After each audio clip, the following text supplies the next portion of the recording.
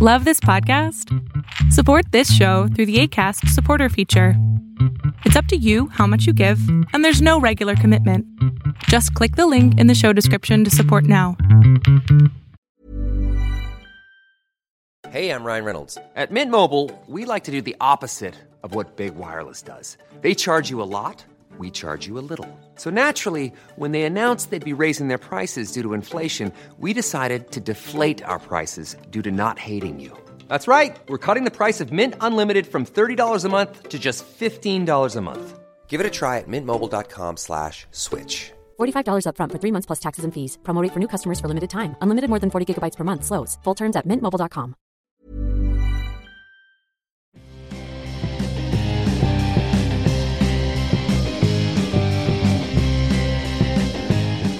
Hello and welcome to the Near and Queer to My Heart podcast. I'm your host, Amanda G. Coming to you right after Thanksgiving. Hope you all had a good one. Hope you all got some good deals on Black Friday if that's the thing you do. I don't know. We're just happy to be here. Happy to be bringing you this episode. This episode, we bring you Tasha Riley. She's an amazing writer, stand-up, storyteller, part of No Lie Comedy. She's amazing. She's been on our Greetings from Queer Mountain storytelling show before. And after her interview, stay tuned. We're going to have a clip of her stand-up, which we're really excited for. Yeah, I don't think we actually have any announcements. If you want to learn more about us, just go to social media, Near and Queer to My Heart at Instagram and Facebook, Queer to My Heart at Twitter. You can find it all there. Let's get to it. Let's get to Tasha Riley.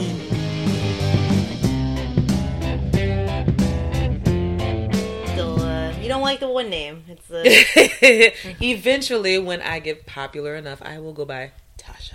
All right.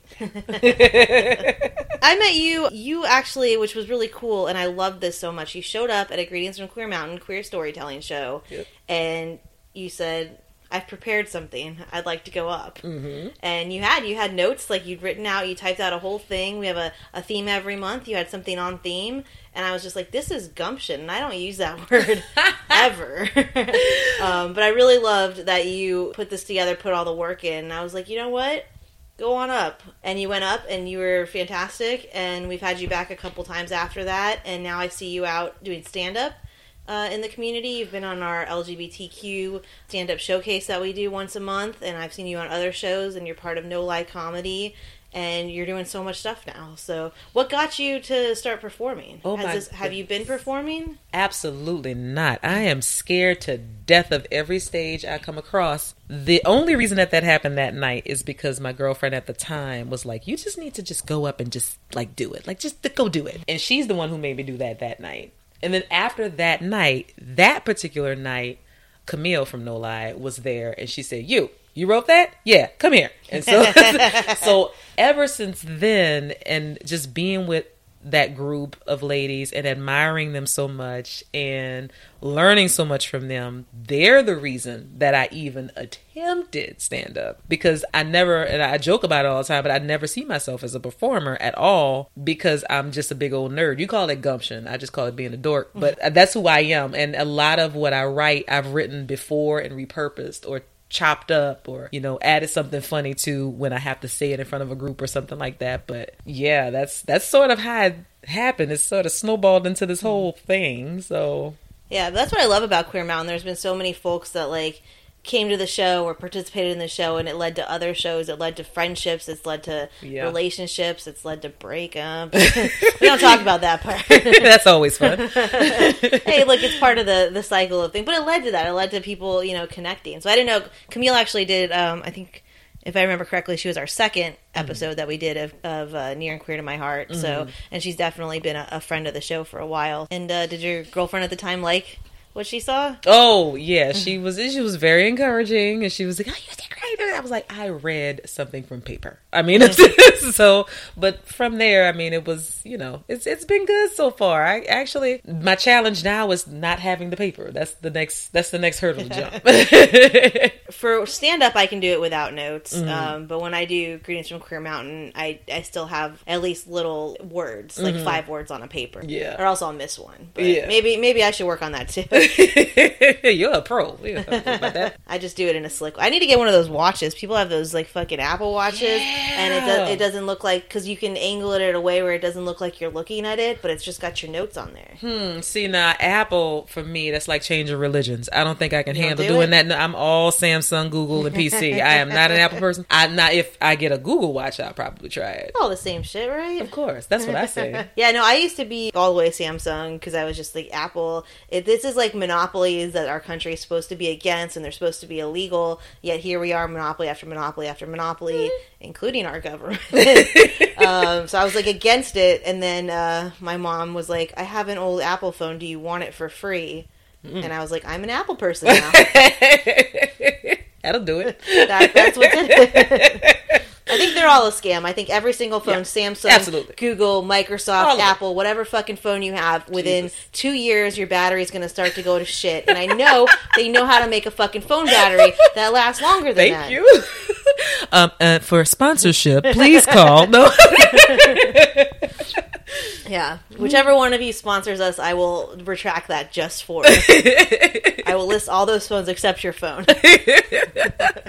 I don't know. I hate that so much. Where it's just like I have these phones, and they like after a year or two they just start dying, and everyone's like, just get the newer, better one. And I'm like, number one, I don't know where all these phones are going in the universe. I don't like it. Number two, I don't want to buy a new phone. I'm still paying off. This one took me 2 years to pay off. Hello. My next one, because the one my mom gave me after a year died. And then it's like, well, I got to get the Apple still, because now I got the iCloud. I got all the apps. I know how to use the phone. That's how they get you. I can't switch back. That's just... I can't do that to myself. So then I get the new phone. I pay it off literally the month after I pay it off, it starts dying. See? You see? That's how they get you. It's a every time. conspiracy. Of course it is. Of course it is. We just need to dig them up and find out how it all started and who we have to, do away with. But they also pit us against each other. See they how do. You're like, there's some people in your life, and they're like, I'm an Apple person. Mm-hmm. And there's some people that are like, oh, I'm a Galaxy person. And then that's part of their identity, and they're going to be brand loyal. It really is. It's all a scheme. It splits families apart. And it causes so much division. It really is. It's a horrible, horrible system. Haven't seen a divorce proceeding without one. Mm-hmm. Yeah, he's a PC, and I'm an Apple, and we just can't make it work. Yeah. They kept saying opposites attract. But I don't think so. our internal codes are different. I'm not going to text, so that's the end of my analogy. I did want to ask, and we could talk more about. Usually, I like to kind of go through a timeline of your life, but I'm just going to jump right in now, because this is, I'd say, it's the most controversial thing that's happened at Queer Mountain. We've had two controversial things. One is a lot of older folks don't like the word queer. Really? Because it was used as a slur way back, and so they don't feel comfortable with that term, and I understand that, and I've explained why we use queer as an umbrella term, and there is a history behind it. Anyway, that's one. So I don't want to get. We can talk about that if we want to. But, I didn't want to get too deep into that, but yeah. So it's just like the idea of like using the word queer for our show, and then the second one that people have come up to me after shows to talk to me about, and I've mentioned it on the podcast a few times, are folks who identify as pansexual or bisexual or some identity where dating cisgendered straight men is included as part of that identity. And when someone gets up to our storytelling show and they get on stage and their story includes parts of that. And I know in a couple of your stories that you've told with us, you've mentioned your ex-husband. Right. I mean, and I've told everybody that's talked to me, I've gotten a few messages about it. I've had a few people after the show come up to me in person, and I just say, look, this is, if somebody gets on our stage, they identify as queer. That could include, dating straight cisgendered men. That doesn't make them less queer. Right. And I know, you've mentioned your husband on the shows, and I haven't heard anything particular about like your stories, but is that something that you're conscious about, or do you think about that in terms of your queer identity? Absolutely. I mean, one of the biggest reasons why queer is a better term for me is because bisexual is something that I've always known I was, but it always has such a negative connotation, and it was always something that I struggled with calling myself out loud. And I, again, tell people all the time that this is kind of like the 2.0 version of my coming out, because at this point in my life, I'm a lot more open about it because of the word queer and because of how much of an umbrella term it is and how applicable it is to the situation that I've had personally in my walk of life.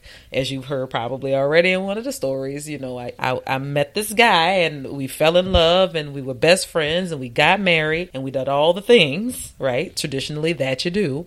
But you know, I told him I was bi before we got married. He's a straight heterosexual man, but he is straight. He's hetero. He's a cisgender guy. You know, we were married for 15 years and we were together for 18. We have one child. And then we got a divorce. And I don't know. I mean, it just so happened that the next person I dated was a woman and women after that. And it's just been that way ever since. So yeah, I'm more comfortable with the term queer than I am bi or pan. And a big reason, again, for that is the definitions require so much explanation to a lot of the people in my circle. I mean, I'm 42 years old. So, you know, my Gen X and older friends are very, well, what does that mean? You know, and you know, I mean, I've actually had somebody call me a bisexual lesbian, which is, you know, it's like, okay, work that one out. So yeah, so queer is just, for me, it's just a whole lot better. It makes me feel a lot more comfortable to call myself queer because I feel that it fits better,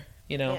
Yeah. Before you were married, you identified as bisexual out to everybody, or was that just to friends? And it was very much closeted. I grew up as a Jehovah's Witness, so a lot of my hiding a lot of myself came from that. And so I guess you can say I ran away a little bit, because I moved and stayed in my car for a while and then when I was 19 and excommunicated from the church. And so that was when I had my actual first girlfriend officially. So yes, I stayed out there 9 months, came back and then tried to, you know, walk the straight and narrow again, that sort of thing. So my journey was a little up and down. So my first girlfriend was a Jehovah's Witness, and she was also excommunicated, which I find such a fascinating idea. I don't know if this is your experience, but from other folks I've talked to, you grew up in the church and you're told to only talk to church members? Yeah, you can only date, you know, other Jehovah's Witnesses. That's the expectation.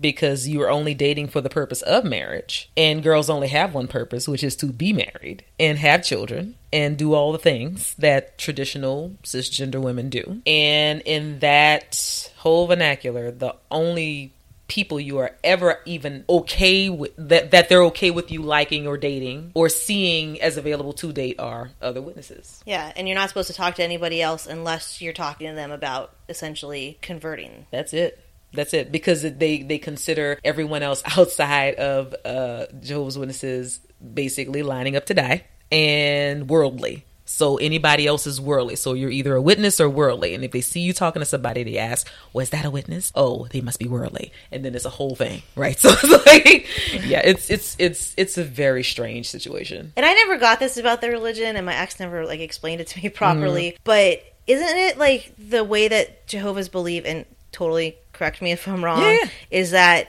it's already predestined who's going to go to heaven and who's not? There's a layered belief around that. So like there's this set number of folks that's going to go to heaven, right? And then everybody else who does all of these prescribed tenets and check off all these boxes and rules, these people will be the people who will be the meek that inherit the earth. So there's a much bigger group there, and that's what you're shooting for. But there's like this little small, very special, very homecoming like anointed class that's going up to heaven.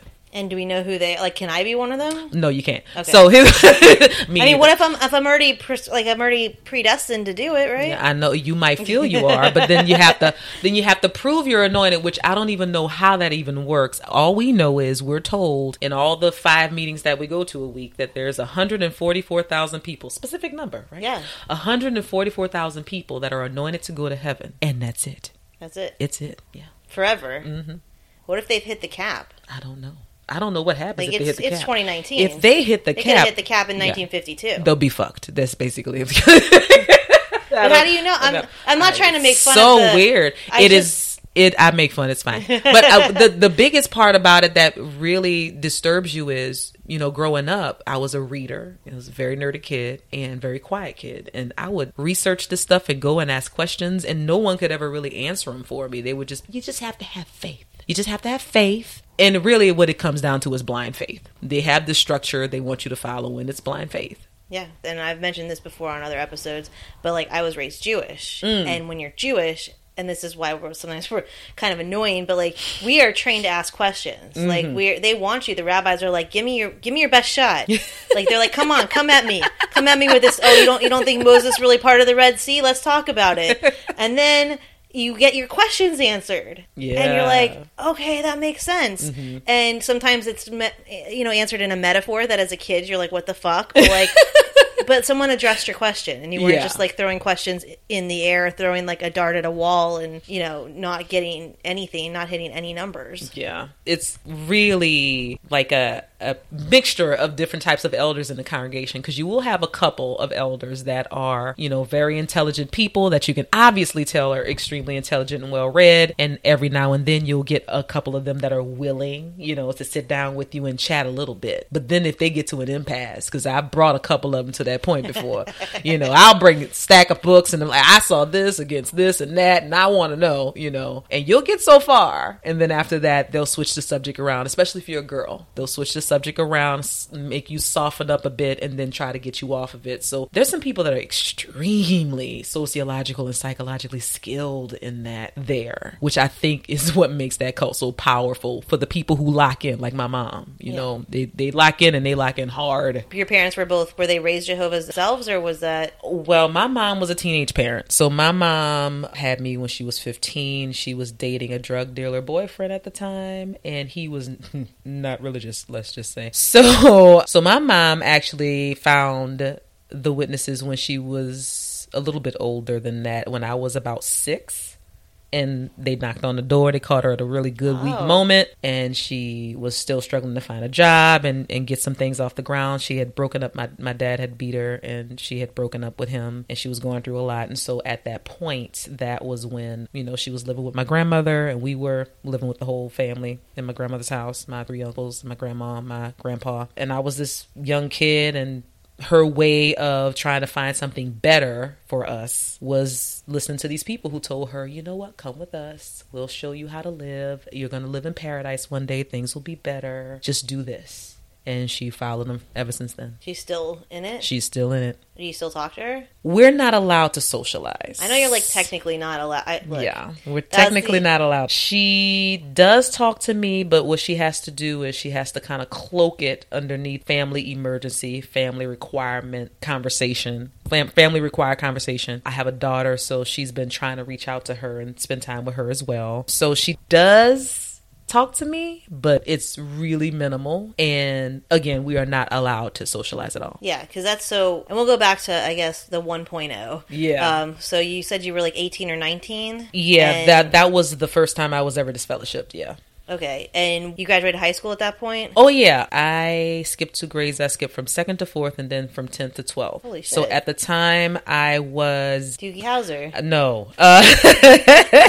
Tasha Riley. That's why eventually I'm just going to go by Tasha. I was about 15 going on 16. I was a senior in high school. I got this opportunity to go to Xavier, as you know, is a Catholic school. My stepdad was very much a new elder in the congregation. Me, my stepbrother, my mom, and him. Basically, my mom let him decide for me that I was not going to be able to sign off on, they weren't going to sign off on and let me go to Xavier because it was a Catholic school. Are there any Jehovah's colleges? No. Okay, well. Yeah. And college is, again, one of those things that's really played down for women. There's not like a whole bunch of, oh, yeah, you got to get your education. You got to no, there's none of that. So me getting out of school earlier was me becoming a minister earlier. Like that was sort of like, oh, great. She's so smart. She could do this faster. I was an artist in the head. I was good at school and I was a fast reader. I comprehended well. I was good with numbers, but I didn't really have a whole bunch of goals for my life as far as anything else was concerned. And so when that came up and they were like, they said to me, oh,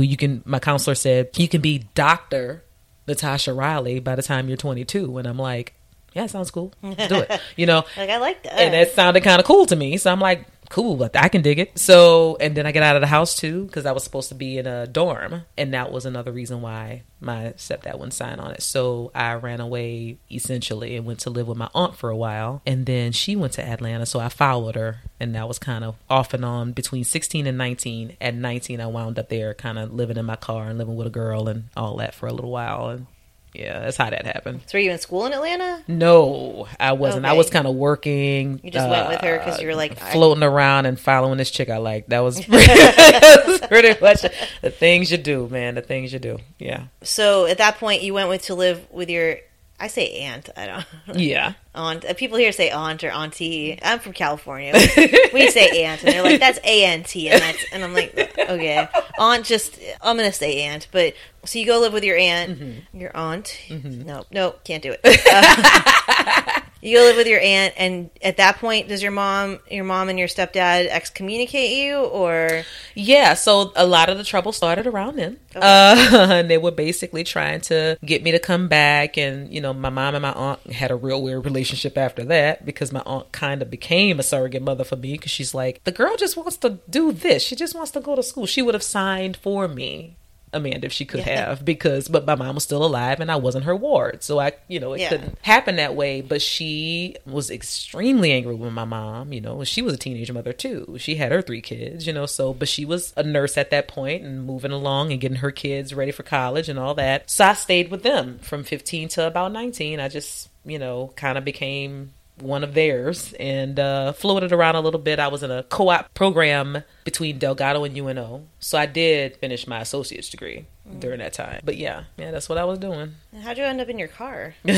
Because I just drove one day. I was really upset and I was going through a lot at the time, trying to figure out some things about my life at that point and how to deal with my sexuality and not wanting to be a part of the religion anymore, and my parents, and just feeling like I caused the rift between my mom and my aunt, and things got real strange and real weird. Mom and I had it out, but then my stepdad and I had it out, and then I just got on the road and kept driving. And one day I just did that and wound up in Atlanta. Wow. When you were married, your husband was a Jehovah's Witness? Oh, so this is a funny part of the story. so I come back. I decide, you know what, I'm not a part of this religion anymore, but I'm going to live my life. I love New Orleans. I love my city. And you know, my girlfriend at the time and I kind of split up a little bit, but we're still friends and stuff. So she was kind of in and out of town visiting me. So I'm just kind of living my life. I figured out a way to work and get my own place and all this other stuff. So at some point through all that, I met my now ex-husband, and, you know, I think, how did it happen? He was very much the traditional guy. But he was very sensitive and in touch with his emotions, and he was just such a sweet person, like just a really kind, sweet person. And so I just remember falling for him right away, and just remember, I was like, oh, this is going to be a fling, but at least we'll be friends. Like, that's, I was like, in my head, I'm thinking about him like that. So he's the one who kind of clamped down on the relationship. It's like, no, you're mine, and we're going to be together, and we're going to get married, and I'm going to meet your parents, and they're going to love me. I was like, whoa, okay, let me explain the situation. You can't be my dad because he's in jail, and here's my mom's story, and this is how that went. So I told him everything, you know, and I also told him, you know, I'm bisexual. I know you don't want that, you know. I mean, it's a whole thing, but I mean, hey, we can just, like, you can sleep over, it's no problem. So, because he was a really pretty man. So anyway, I love pretty men. So the relationship just evolved and went the way he wanted it to go, and it started to make me feel a little bit more on the straight and narrow. My mom started talking to me more, and I don't know, I guess a part of my psyche found that appealing. Yeah. And so he's like, let's get married, and I'll do whatever so that your people think that I'm a witness. And I'm like, oh, okay. So he kind of faked it, and he faked funk. He came and knocked on doors with me and did all the things wow. that anything they told us That's to do, not he just did faking it. That is. And he just was like, you know, we're going to do this, and you need family. And I'm like, because he's family. I'm like, okay, it means something to you, but to me, it's a little fucked up, but whatever. Okay. And how old were you at this time? At this time, I was 23. Okay. Yeah, like 23, 24, dating him. No, 24 going on 25, because we got married about 2 years after we met. And I just remembered this because on the actual Jamaican, because we eloped, on the Jamaican marriage certificate, it had him 28 as bachelor, and it had me 27 as spinster. So yeah. Was it like after 23? It's like spinster. I guess it's probably after 16. I don't know. I mean, just is, I don't know. Yeah. That's funny. So yeah, that's how it happened. And he was at one point, like right after the wedding, right after the elopement, we came back to town, and his family threw us this big party, and of course invited my family, and my mom couldn't go. And my mom was really depressed and cried, and because she had met him, she liked him, and they had started getting along, and my stepdad was getting along, and everybody was getting along, but my stepdad didn't let her go to the party. Because I know there's a thing about holidays. Because I know that was the one weird thing, because since I'm Jewish, y'all celebrate Passover. Like, that's the only holiday y'all actually celebrate. Yeah. But birthdays, even I have a lady I work with, I asked her to sign a birthday card for someone else, and she wouldn't even sign the birthday card for someone. I wasn't trying to be, I immediately was like, okay, no problem. Yeah. But I was just like, you can't sign a card for somebody else? Yeah. No birthdays, no Halloween, no Christmas, no Thanksgiving, no, like, nothing. None of that. Definitely no birthdays, for sure. Like, you are not to celebrate your own. But why? Yeah. It has there's some warped reason why about there was a birthday with the Apostle John involved and somebody got beheaded. I don't know what that was about. I honestly forgot. But whatever that was about, it was something that was associated with paganism. And from then on, Jehovah's Witnesses just believe that birthdays are something that every true Christian is supposed to stay away from. What about Christmas? It's Jesus' birthday, so that's not allowed? It's the same thing. Okay. So because that's associated with a whole bunch of paganism, you are not allowed to even touch Christmas with a 20-foot pole. So yeah, nothing. Passover's cool. Passover's all good. Now, Passover is all good because the memorial of Jesus's, death and resurrection is what our whole sacred saving people is based on, So that's the only one we can celebrate. Yeah, I always thought that was interesting because I was like, this is about the Jews getting out of Egypt for us. Yeah. I don't know, it's a little different for y'all. It's just, it's memorializing his death for us. It's the whole, the whole really creepy, scary thing a lot of people do with the Jesus on the cross and all that for Easter. It's that thing. It's really weird. But that's the only holiday that's allowed.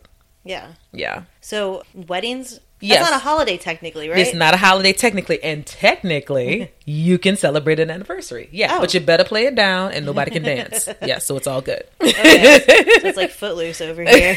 Really. Exactly. Yeah. There's a lot of weird rules, and that's how I grew up. So you have a daughter. Did you always want kids? Is that a thing? No, actually, I didn't know that I could even have kids. I actually only have some of my working parts ever since I was 23. So, she was a shock. Yep, she was a shock. Yeah, well, because I always ask people, and I think you kind of answered this question. I'm always like, why get married? Why not just be with somebody? Like, why involve the law? Why have to register your name with the government? And I know that sounds like a conspiracy thing. And why not just commit to someone? I'm with you. Yeah. I think at the time in my life, because of everything that I was going through up until then, oh my goodness, and I guess I'm saying this, and last time I said this, I was in therapy, Amanda. But everything leading up to me meeting my ex-husband, a lot of what family even was eluded me. So with him just harping on it, how do you not talk to him? Because he's so close to his mother. So they're so close.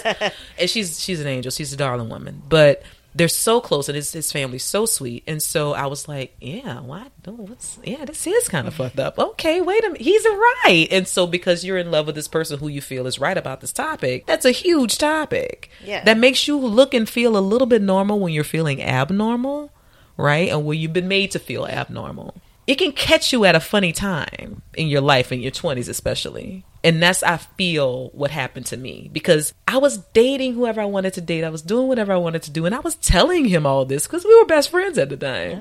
Oh. So I was just like, I use men like Kleenex. I don't care.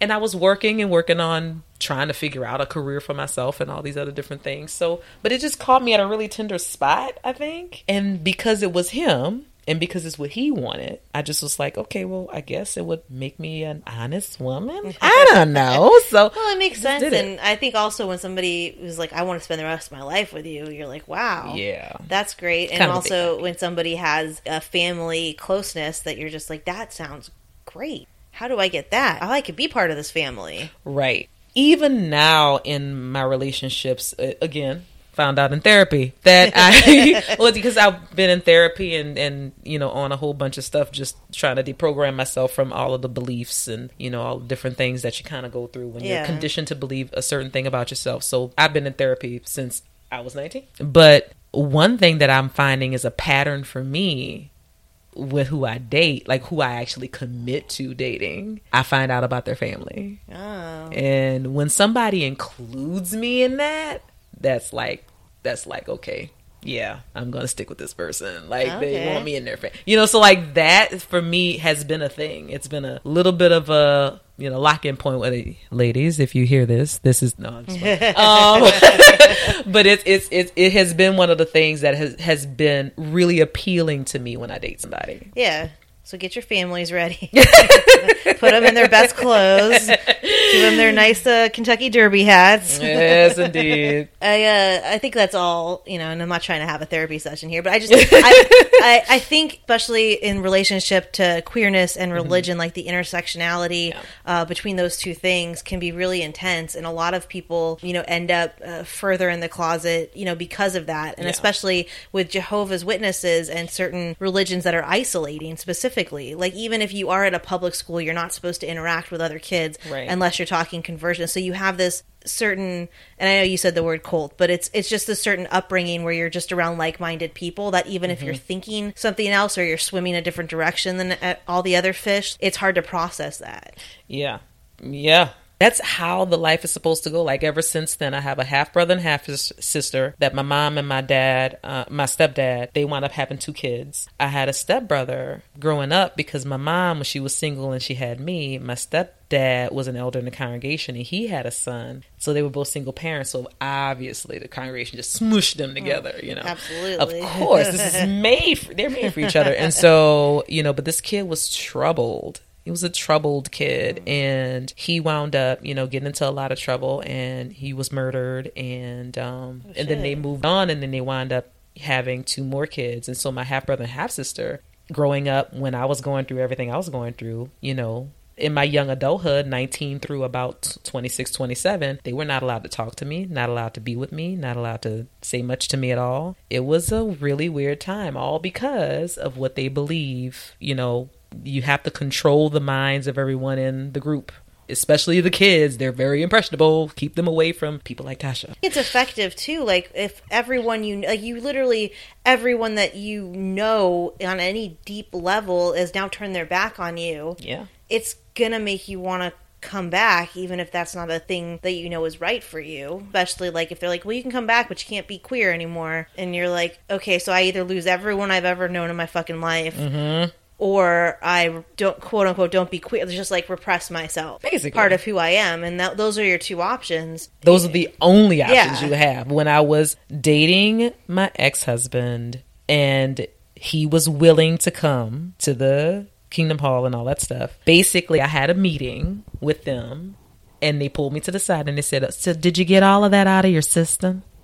That was what they said. Because they kind of dig up your file and look at you, and that's what they told me. So did you get it out of your system? I was like, I guess. I don't know.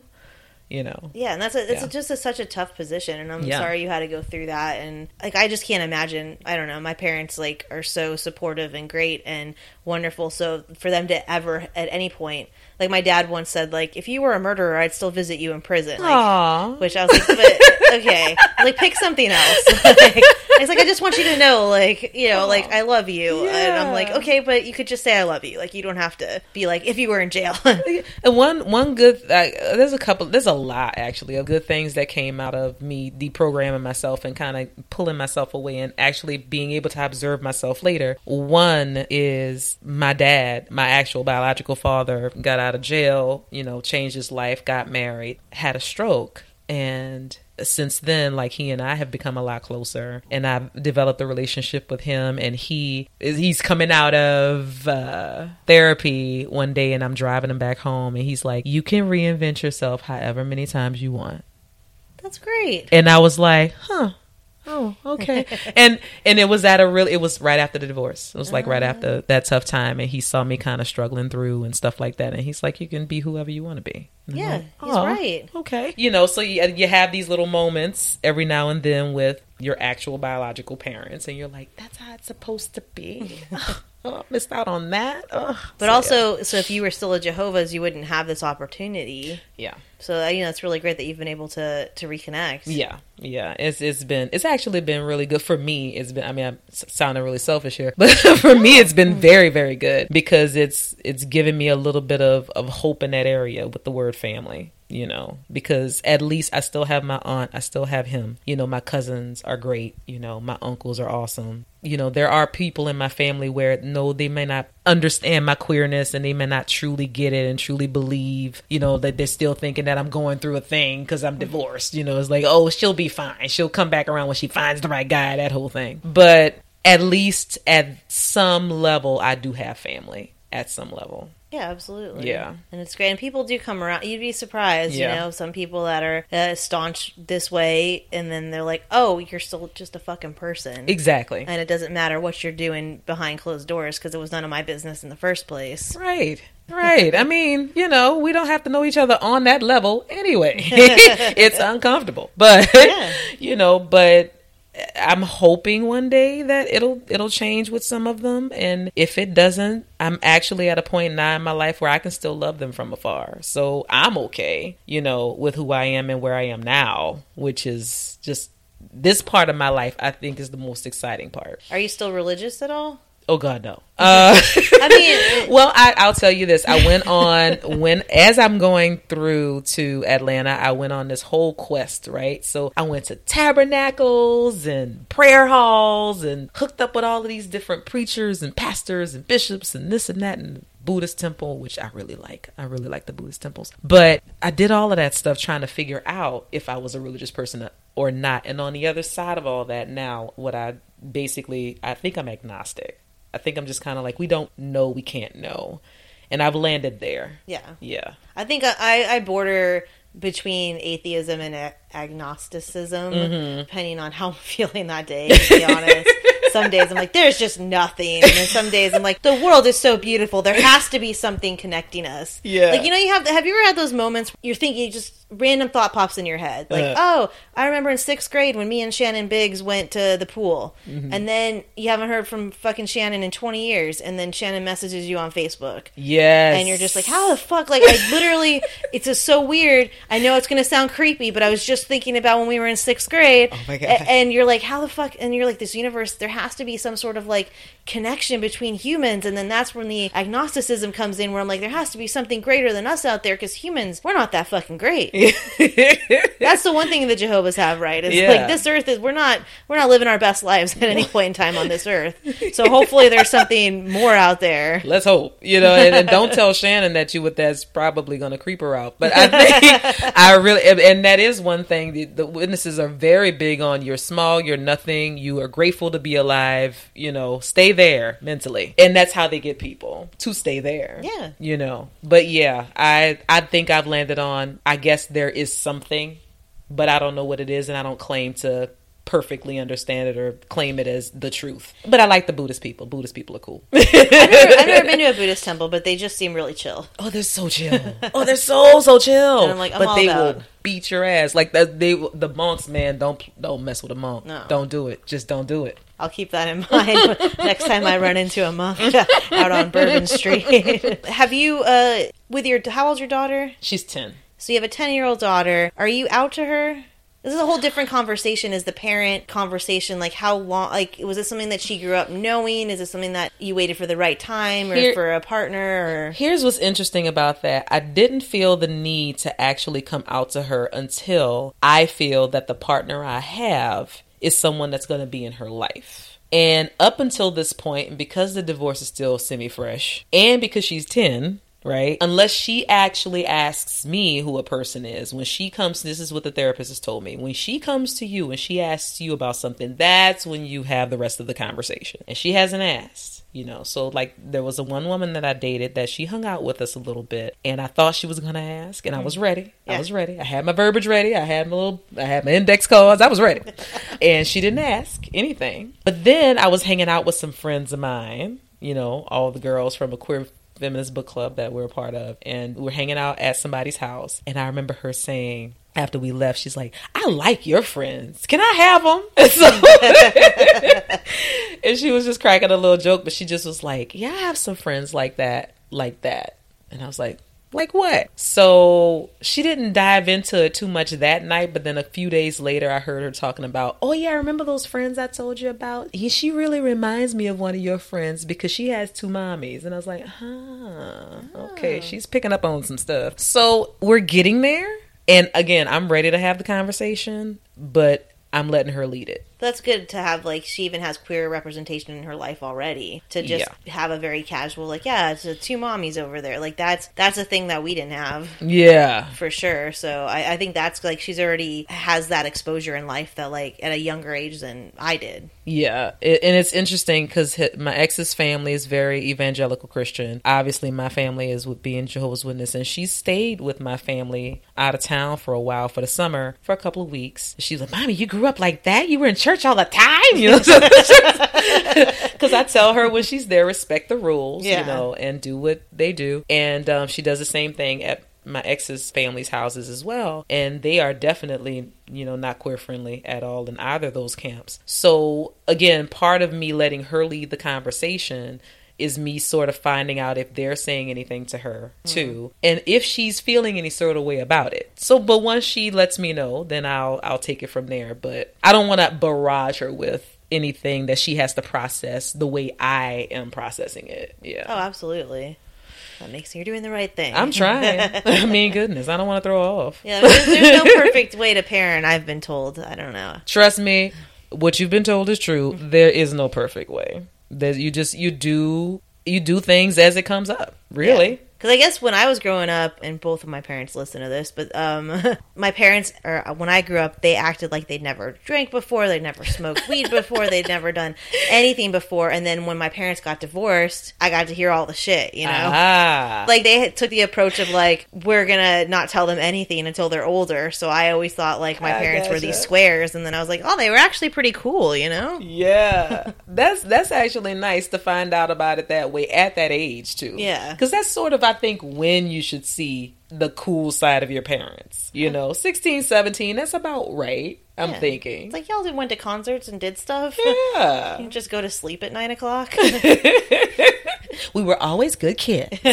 Always. We're always good kids. We only knew good kids. Yeah. Good kids all around. Did our chores and homework. That was fun. It was so much fun. That's all we did. Chores? Trust me, that's all about control. That's what that's about. Because I do the same thing to my daughter now. It's like, yes, absolutely, I love broccoli. What? Of course I do. Of course I do. My parents never did the thing where they were like, you can't leave this table until you eat everything on your plate. They never did that, and I am thankful.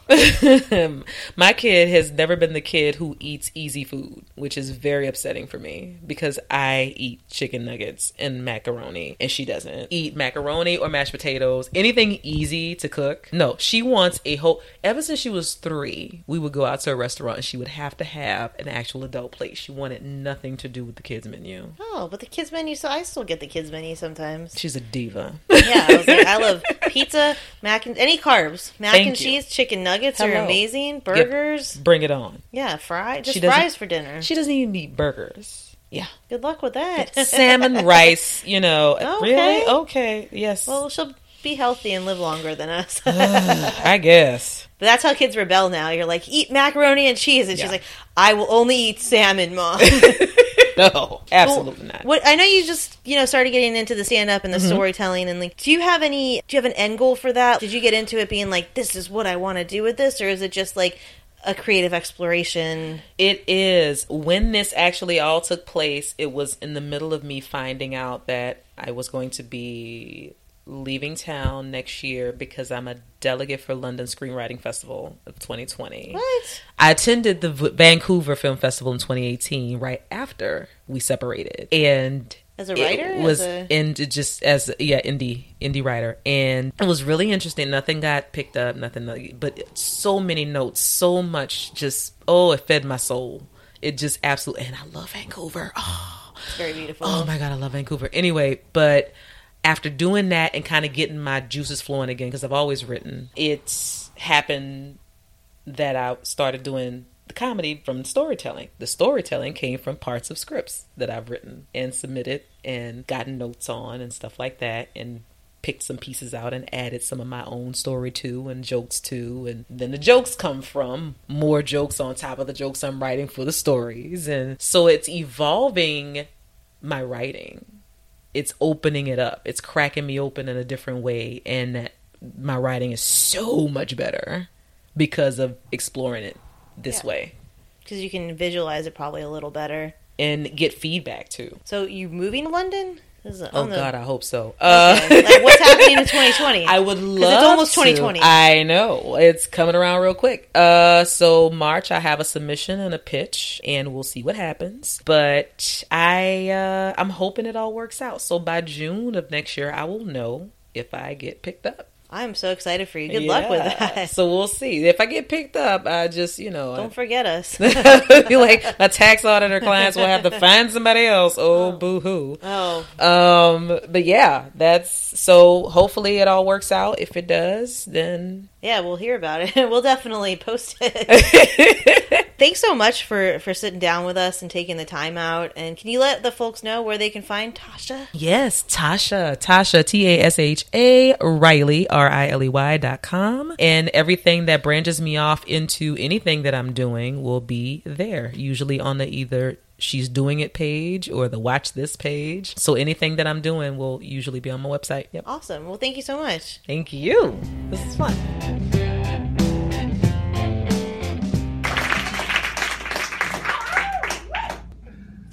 So today's story is a coincidences versus irony.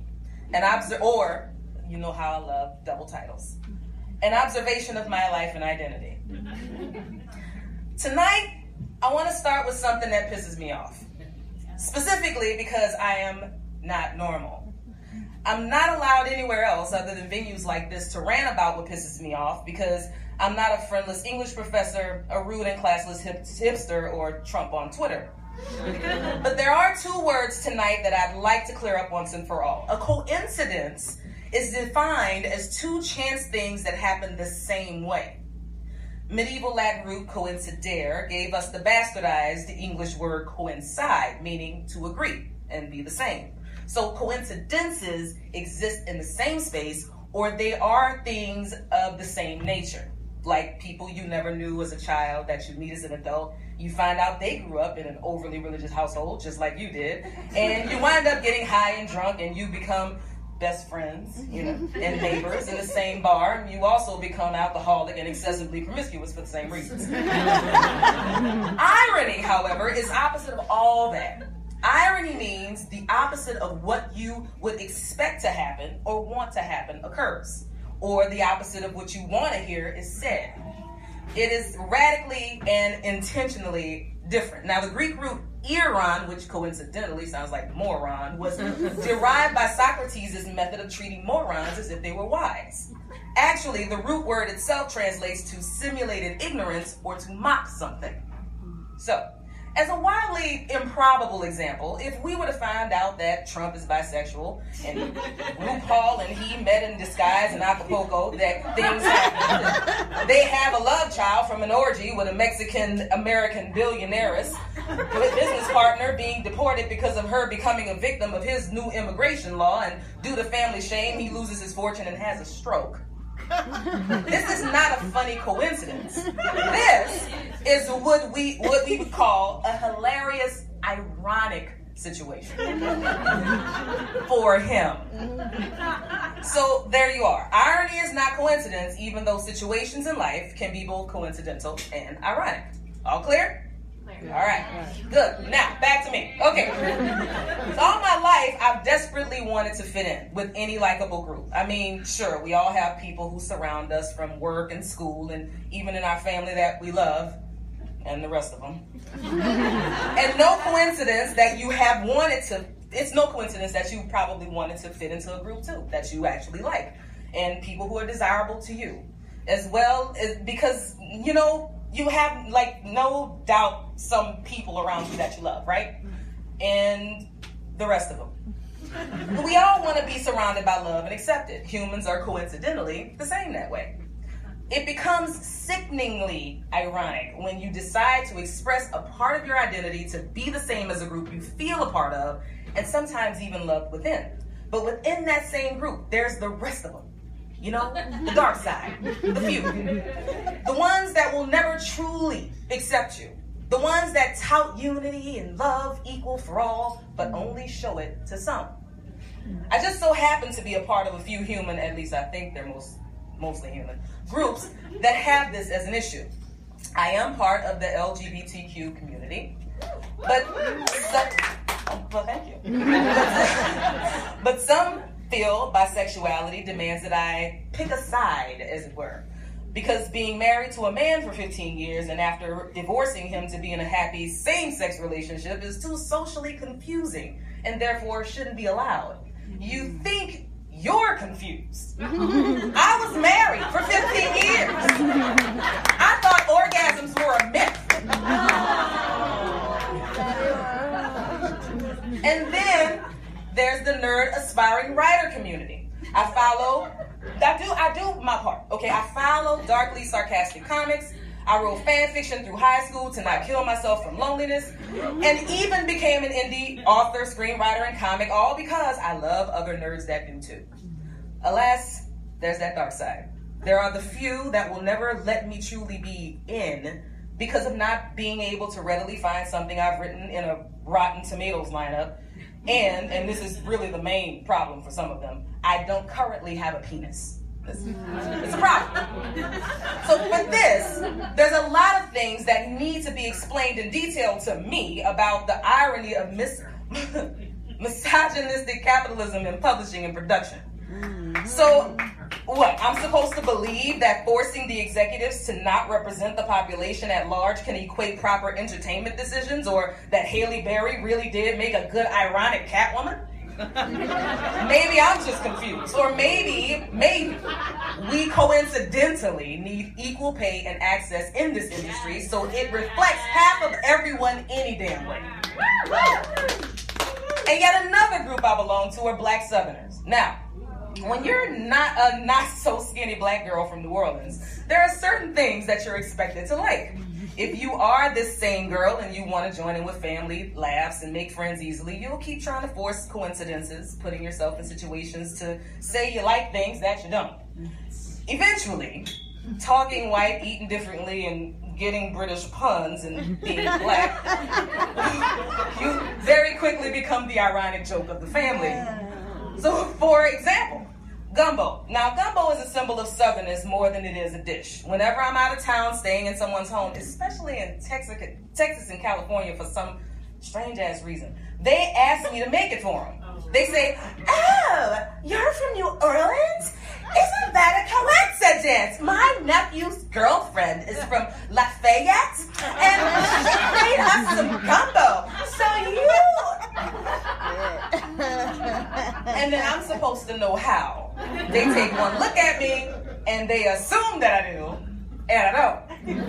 Now, they probably assume events in my childhood as well, such as me being in the kitchen with my grandmother, only knee-high by her side, cleaning and chopping onions, and peeling and deveining shrimp, following her step-by-step instructions, watching her every move to imprint upon my young mind the real way to men's hearts, right? And it's a rude and ironic awakening to people who get to know me to find out that no, that didn't happen.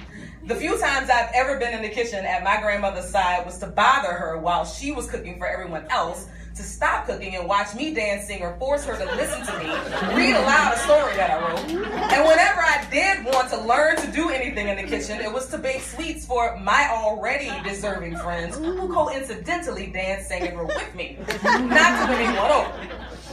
true to her ironic form, I had a rebel grandmother that always told me, forget marriage and kids, baby, and go for your dreams. So there's that. Back to gumbo. So gumbo is usually cooked for and served to groups of people at a time, right? Making it a social event. And the few folks who make it really well are usually known for it in their social circles.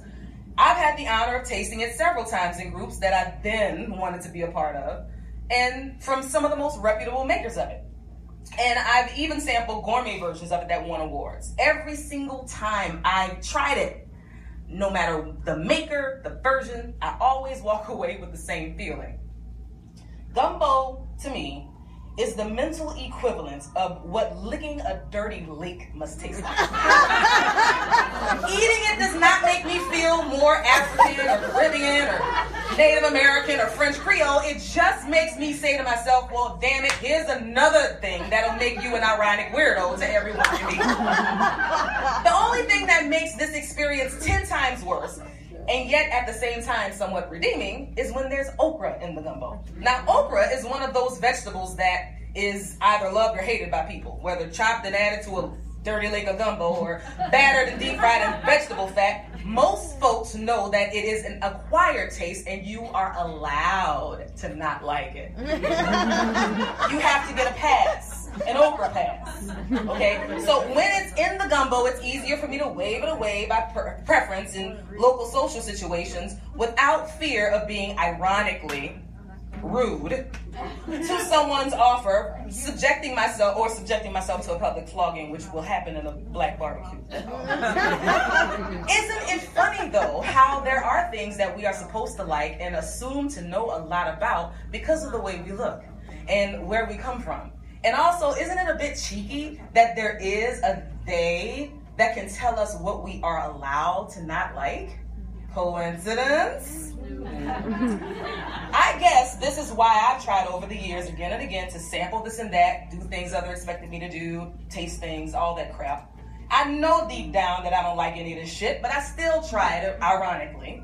And in some sense, there are things in life we all do this with. We only notice that we're just trying things that we'd rather not even bother with if people would just leave us the fuck alone. Things like certain expected careers, well-researched and common degrees, marriages the ideal, having loads of kids, owning property, episodes of Real Housewives and GOT. It's all just social pressure, okay?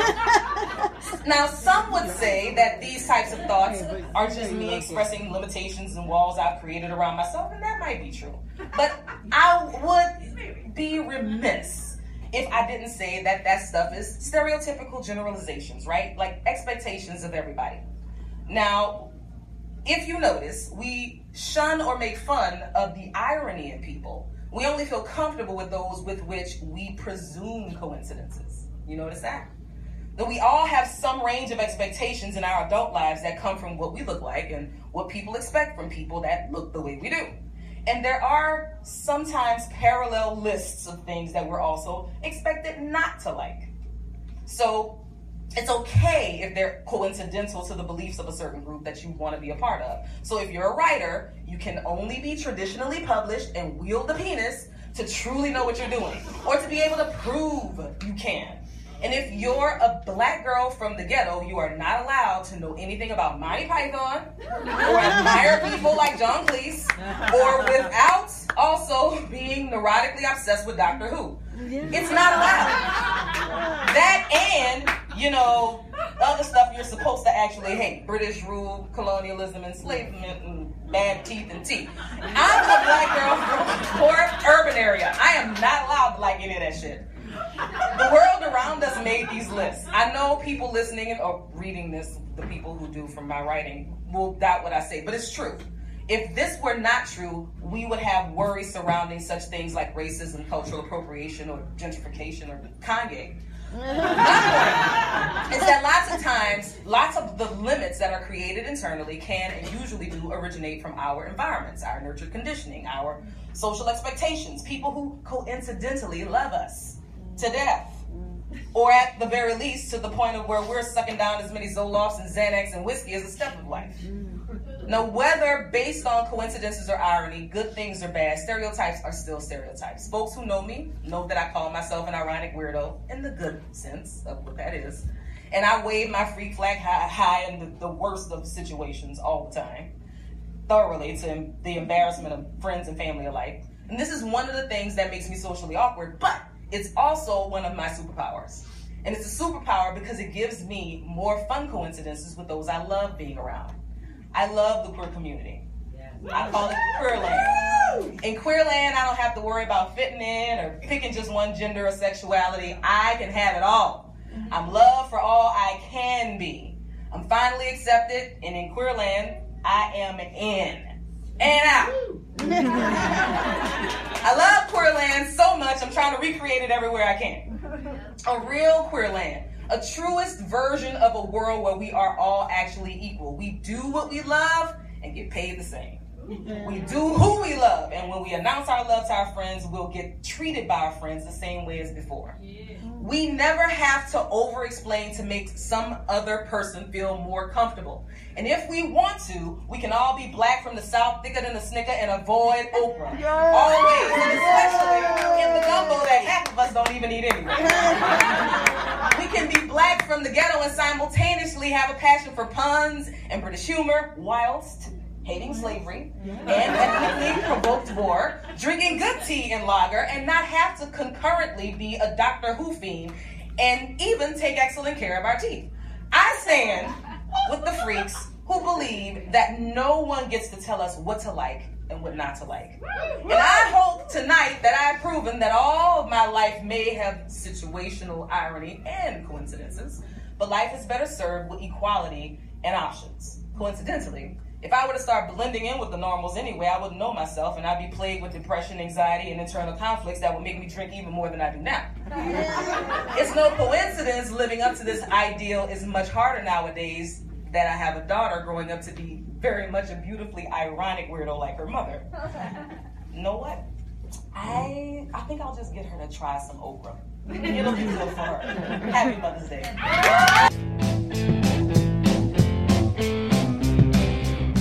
Thank you to our guest, Tasha Riley, for sharing her world with you.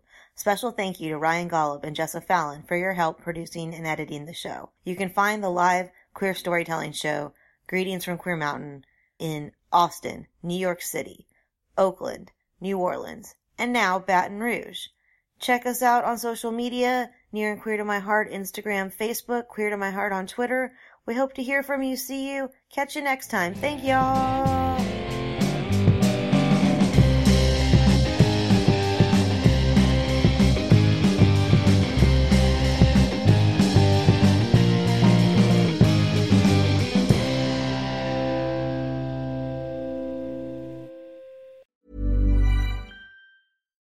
If you're looking for plump lips that last, you need to know about Juvederm lip fillers. With Juvederm Volbella XC and Juvederm Ultra XC, your lip look, whether it's subtle or bold, can last up to 1 full year with optimal treatment and no additional maintenance. Find a licensed specialist and see if it's right for you at Juvederm.com today. That's JUVEDERM.com.